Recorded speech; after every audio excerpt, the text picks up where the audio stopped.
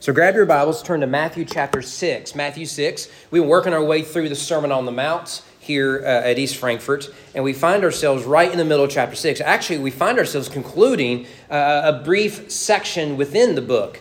It goes all the way back to chapter 5, where Jesus is addressing that outward sins are a manifestation of inward corruption. And in chapter 6, he continues that discussion by saying outward piety does not necessarily mean inward righteousness. So the Jesus, what matters is the addressing the heart, not merely doing religious things or doing things that look holy and spiritual, but rather to be transformed from the inside. Now, what does that look like practically? Well, starting in chapter 6, Jesus has been looking at a few examples, though we can certainly look at many others. So page 853 of your pew Bibles, if you will, stand with me out of reverence to God's word. We'll read verses 16 to 18. Matthew, the evangelist, writes under inspiration of the Holy Spirit. Verse 16, when you fast, do not look gloomy like the hypocrites, for they disfigure their faces, that their fasting may be seen by others. Truly I say to you, they have received their reward. But when you fast, anoint your head and wash your face, that your fasting may not be seen by others, but by your Father who is in secret. And your Father who sees in secret will reward you. Let's go, Lord, in prayer. Our Father, I ask, as always, you would open our hearts, we would receive your word, our mind, that we would understand it, believing it is true, our eyes, that we would see your glory and your kingdom, our ears, that we would hear your word, and your mouths, that we would speak the hope that we have in Christ to ourselves, to one another, and to this lost and dying world. Open our hands and our feet, that we will go in obedience to Christ, transformed by the word we believe, and in the Son we have been redeemed by. May I decrease so that you can increase. In the name of your Son we pray. Amen. You may be seated. I'm sure you are well aware of this, but success requires intentional effort and discipline. If you want to be an athlete, of course, I was a jock growing up. I wanted to be an athlete. I wanted to do baseball, basketball, soccer, football, and chess. All of them. I was going to be like Deion Sanders on the steroids, if you will. But if you want to be a great player in sports, that means you have to have intentional effort and discipline to improve your game. This means you have to practice on your own. This means you need to study the game itself, have a high IQ in the sport. It means that you're going to stay after practice, get there early, work with coaching staff, and do everything necessary to improve your game. Maybe it's your jump shot, maybe it's your curveball, whatever it is, you will have intentional effort and discipline. If you want good grades, you nerds out there, what is that going to require? Well, you've got to pay attention to class. You've got to make sure you do all of your homework. You have to do all of those sort of things necessary in order to improve academically. If you want a vibrant marriage, you're going to have to make it a priority. And to make it a priority requires intentional effort and discipline. This will involve regular communication. It will involve dates without children. It will require intentional effort on both your parts for a vibrant marriage. Nothing in life comes easy. Nothing comes easy, and nothing comes by accident. If you want it, you will have to work for it. This is especially true when it comes to a growing relationship with Christ. You do not wake up one day and suddenly have a vibrant relationship with Jesus. It takes intentional effort and discipline. Many people ask all the time, how can they grow in Jesus and those sort of things? And the answers are quite obvious in the Bible. I would recommend you do precisely what Jesus has been guiding us through for these 18 verses. The key, the primary means of growing in intimacy with Jesus biblically comes through what we call the spiritual disciplines.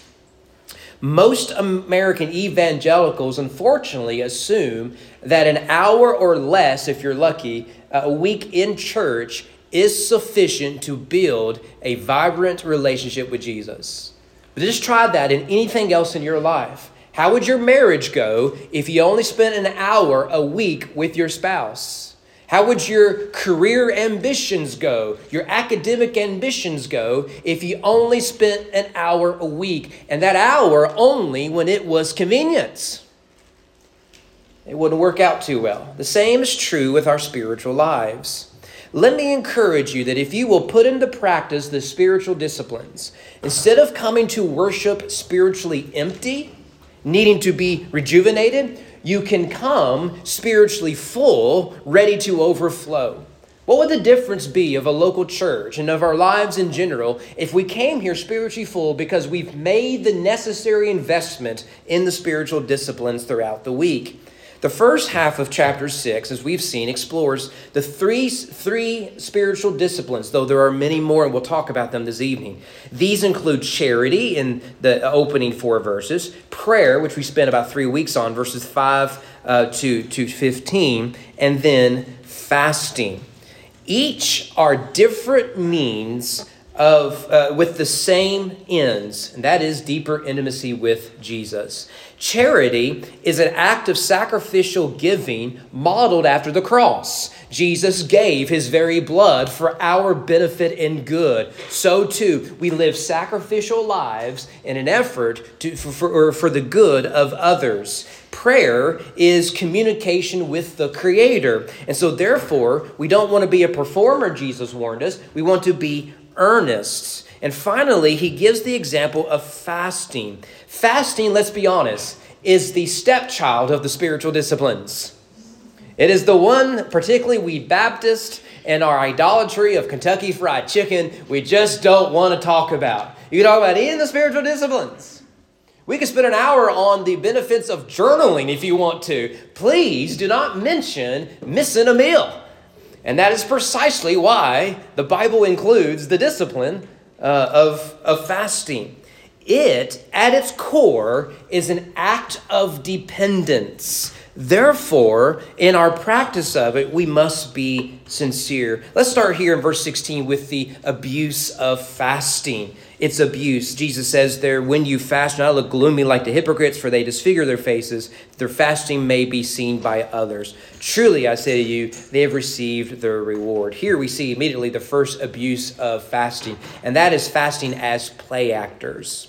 Though the Jews were only required to fast once a year, that is on the Day of Atonement, what we now call Yom Kippur, fasting had become a type of ritual. In order to show how spiritual these people were, like the Pharisees, Sadducees, and others, what they would do is they added to the requirement of once a year, multiple times a week. In fact, from what we've been able to recover, they would fast twice a week, Luke 18:12, you want to reference there, but they would choose the 2nd and the 5th day of the week in order to fast. The reason some conclude is because those were the primary market days. Imagine, if you will, everybody here in Frankfort only went to Kroger on Monday and Friday. And just so happened, that was the day I every week, twice a week, Mondays and Friday, I let you know on social media, I can't go to Kroger today. I'm fasting. I just can't go to Kroger. You know, I'll go to Kroger, of course, but I'm going to wear a shirt that says, please don't offer me food. I'm fasting for Jesus. You can see that there's a motivation because the times of market is when everyone came in and started doing all their shopping. You didn't have Amazon at this time. That wouldn't come around until for at least another 10 years. But you didn't have this. And so this was an opportunity for people to see just how holy and spiritual we were. MacArthur's helpful here. He says, those wanting to call attention to their fasting will put on a gloomy face and neglect their appearance in order to be seen fasting by men. They will wear clothes, sometimes purposely torn and soiled, disheveled their hair, cover themselves with dirt and ashes, and even use makeup in order to look pale and sickly. This is what Jesus means when he uses the word hypocrites. It is the word for a play actor, an imposter, a pretender, someone whose award is in the acting. It isn't in the act itself. They want you to think better of them. As we talked about when we began this discussion of of the hypocrites. It is often when we are motivated by seeking the validation of others, it isn't Christ's glory we're seeking, but our own. We want to know that we are accepted by others, approved by others. And that is a real temptation when we choose religion over the gospel. But of course, there's an irony here. The irony of fasting is that it is designed to desire one of worldly desires and the flesh. But in going to the marketplace, all gloomy and dirty, they are actually using the thing to deny themselves the flesh in order to do the opposite. Right? It's sort of like when people brag about how humble they are. That's basically what they're doing. You know, what is supposed to draw them away from such things, they're using it as a means to draw from the approval of others. Now, we must say that in condemning these imposters, Jesus is not condemning fasting as a legitimate spiritual practice, despite what most Baptists would prefer. This is actually a real complaint I have about American culture. What you get in American culture is, I had a bad experience in X, therefore the entire institution has to collapse. This is one of the areas I've seen, particularly with children of divorced parents. As we've seen after generations of divorce rising, what you have is a generation saying, I don't want to go through that. Therefore, the problem is not that my parents and their sin robbed them of a good marriage. Rather, the problem is marriage. I'll never have a falling out with someone I love if I avoid marriage. That's the logic. It doesn't work. We Americans have a tendency of doing things like that. Jesus condemns the practice of fasting, therefore, he's against it. Or we had a bad experience in X, therefore we should just throw everything out. And that is not Jesus' point. He is not condemning the practice, he's condemning its abuse. As such, Jesus stands in a long line of prophets who saw the fakeness of religion and called them out for it. Here's Isaiah as it relates to fasting. Why have we fasted and you see it not? Why have we humbled ourselves and you take no knowledge of it? Behold, in the day of your fast, you seek your own pleasure. It sounds like Jesus from the Sermon on the Mount. You oppress all your workers. Behold, you fast only to quarrel and to fight and to hit with a wicked fist. Fasting like yours this day will not make your voice be heard on high. This is exactly what Jesus is talking about. If our only motivation is the validation of others, it is a wrong motivation. Our motivation is always intimacy with the Savior and the glory of God. So we see the fasting as play acting. There's another problem here, that's fasting as formula. Throughout the Bible, fasting is associated with prayer. In fact, you will never find anyone in the Bible fasting without praying. These two always go together. The emphasis is prayer. You'll actually notice here in the Sermon on the Mount, Jesus goes charity or almsgiving, prayer, and then fasting. Because you can't have fasting without prayer biblically. Let me give you just two examples just to show I'm not making this up. I'm taking it from the Bible, Nehemiah 1. As soon as I heard these words, of course now Nehemiah is going to lead everyone back to Israel. I sat down and wept and mourned for days. I continued fasting and praying before the God of heaven. Whenever he discovered that Jerusalem laid in wastes, he responded with prayer and fasting. Acts 13, Paul and Barnabas are commissioned through an act of prayer and fasting. Again, to quote MacArthur, in every spiritual account, genuine fasting is linked with prayer. You can pray without fasting, but you cannot fast biblically without praying. Fasting is an affirmation of intense prayer, a corollary of deep spiritual struggle before God. I suspect the reason many of us do not fast is because many of us do not pray. And we do not pray earnestly. We do not pray fervently. And when we would learn to pray like that, fasting will come rather naturally. So as such, it is tempting for us to see fasting as the secret sauce for answer prayer. Remember what Jesus said about prayer. Don't do it for showmanship. Go into your closet, pray secretly where your Father in heaven sees you. We can do something similar with fasting. Is we think, okay, I really need X to happen. I know what I'll do. I'll skip breakfast this morning. I'll skip my afternoon snack when I come home from school or work. I won't eat those peanuts I'm hiding in my drawer over at the Capitol that everyone knows about. I won't go by the snack shop. There you go. I won't go to the snack shop over at the Capitol. I won't do these things. Then now God has to answer my prayers. And what happens is we think we can manipulate God rather than pursue God's glory in my life. Prayer shows us that God's final decision is ultimately for our good and His glory. Fasting is not a secret formula for these sort of things. Stop trying to manipulate God. The goal of prayer is not to get from God. It is simply to get God, to grow in intimacy with Him. How would you like to have a relationship, a marriage, or any other relationship where everything you did was a form of manipulation?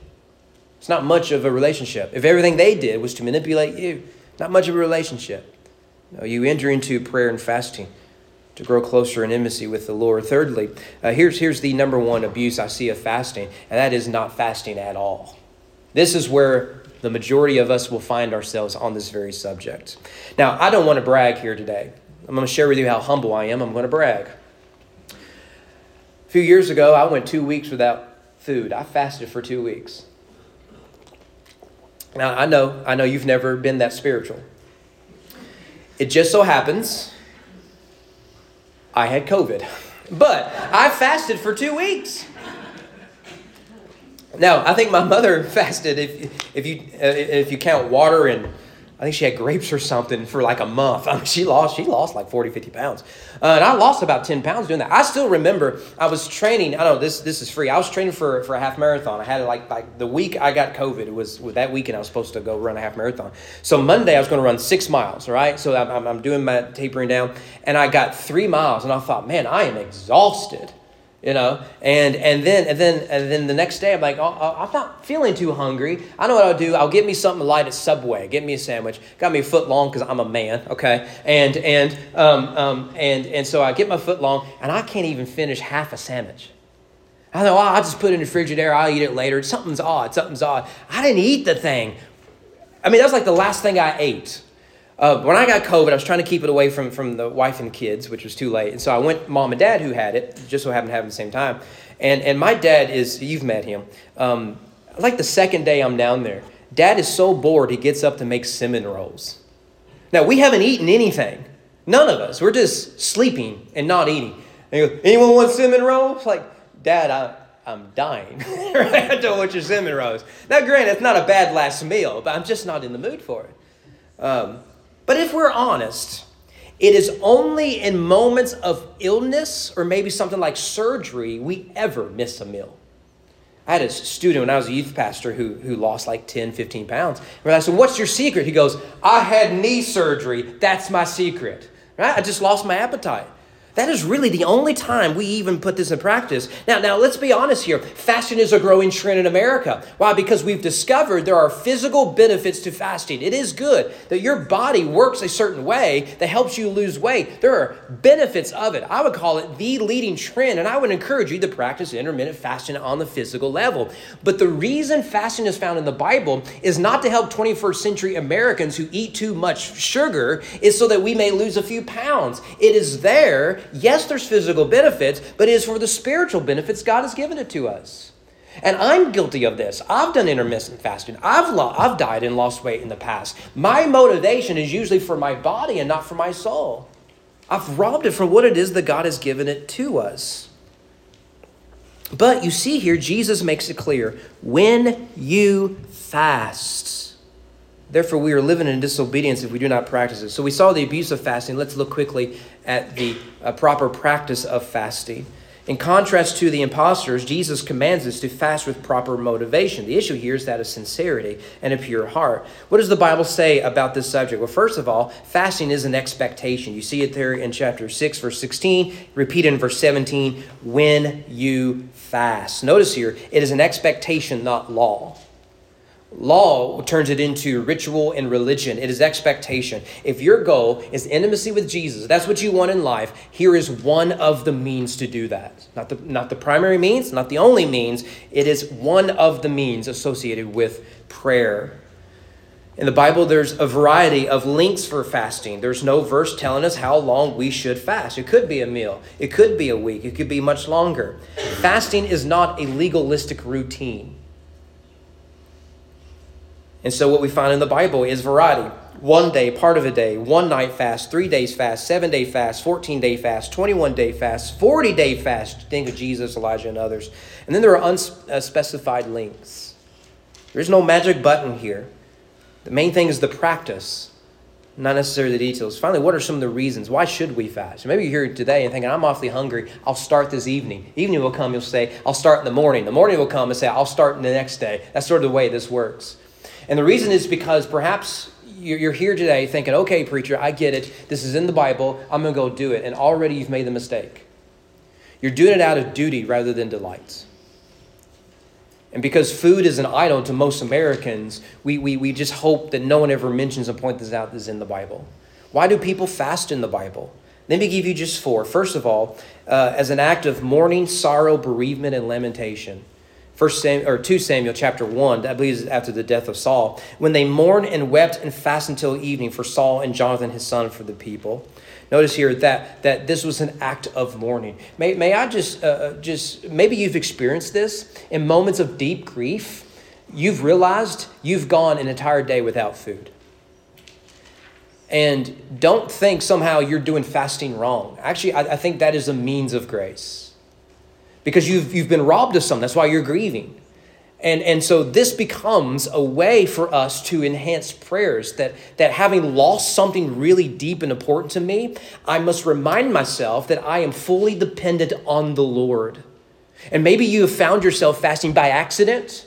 Let me encourage you in those moments. Don't see them as accidents. See them as opportunities to grow in the Lord. Secondly, protection from danger. We see Esther doing this, for example, who's going to go in front of the king, and no one just walks in unannounced before the king. I mean, we wouldn't do that with the governor. You're certainly not going to do it with the Persian king. So she's going to do this. She's going to risk her life for her people. And what does she say? I want everyone to fast and pray, protection from danger. A third reason is for repentance. Repentance. Think about David after the sin with Bathsheba, how he spent time fasting in prayer. Think about Joel here, if you want another example, where God is pleading with the Israelites to repent, to return with all your heart. And fasting is a means of that. Because what it is, you're expressing that what has gotten in the way of my relationship with Christ is my sin. And so as an act of crucifying sin, I will spend time away from worldly pleasures and needs, fully depending on the Lord, who will save me and he will sustain me. Fasting and prayer becomes a means of repentance. Finally, it is used in the Bible to begin important tasks of ministry. In Acts chapter 14, we read, when they had appointed elders for them in every church, with prayer and fasting they committed them to the Lord in whom they had believed. So you see here that as they're launching the elders in these churches, they're asking the church to fast. But let's be honest, church. If we had a moment of crisis, if we wanted to launch a new ministry, if something came up and we said, let us as a corporate body fast for 3 days, how long would the majority of our members do it? Let's be honest, most of our members won't hear the announcement because they haven't been here since COVID. How many of us would practice it? When I lived in Breckenridge County and was serving over 6 years there, our association did like a pastor's Bible study on Mondays. Loved it. And the agreement was we're going to meet at noon o'clock. Everyone is to come fasting. It wasn't long before the association realized we got to change this. Everyone come bring your lunch. We already know you're eating before you get here.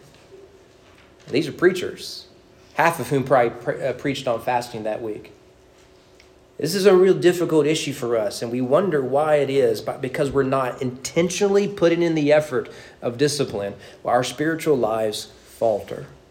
Godly fasting is rooted in godly motives accompanied with prayer. God cares more about our inward righteousness than outward ritual. Fasting or prayer or charity must reflect a repentant, humble, righteous heart. What matters most is that spiritual piety be motivated by our desire to grow closer to Jesus. And maybe fasting is one of those areas that the Lord can use in your life to do that. Maybe it's prayer. Maybe it's reading Scripture. Maybe it's meditating on the truth of the gospel. Maybe it's a dozen other things that Scripture lays out for us. If we want to grow closer to Christ, we must have intentional effort and discipline. Well, I read a story of a little girl who was very worried about her father. He came home one day and he said to his wife and his children that he had decided he's going to spend a few days in prayer and fasting. The little 5-year-old girl heard that announcement and she said, Daddy, I don't want you to do that. I just learned what fasting was, and I don't want you to do that because if you don't eat, you'll die. And the dad, appreciated her concern. She's a sweet little girl, and he says, well, honey, don't worry about it. I'm doing it because people in the Bible fasted and prayed. And she thought about it for a while, and she goes, yeah, but Daddy, they all died. And so it is many of us think something similar when it comes to fasting. That we are looking for any excuse, not just with fasting, but with your spiritual life. We're looking for any excuse to put it on the back burner, to look for a convenient time. If you love the Lord and you want to be closer to Him, have intentional effort in practicing the spiritual disciplines and watch what the Lord will do in your life. So I don't know what your needs are here this morning. I don't know what challenges you have here this morning, but I suspect many of you are here today, and you're here today because you're wanting to grow closer to Jesus.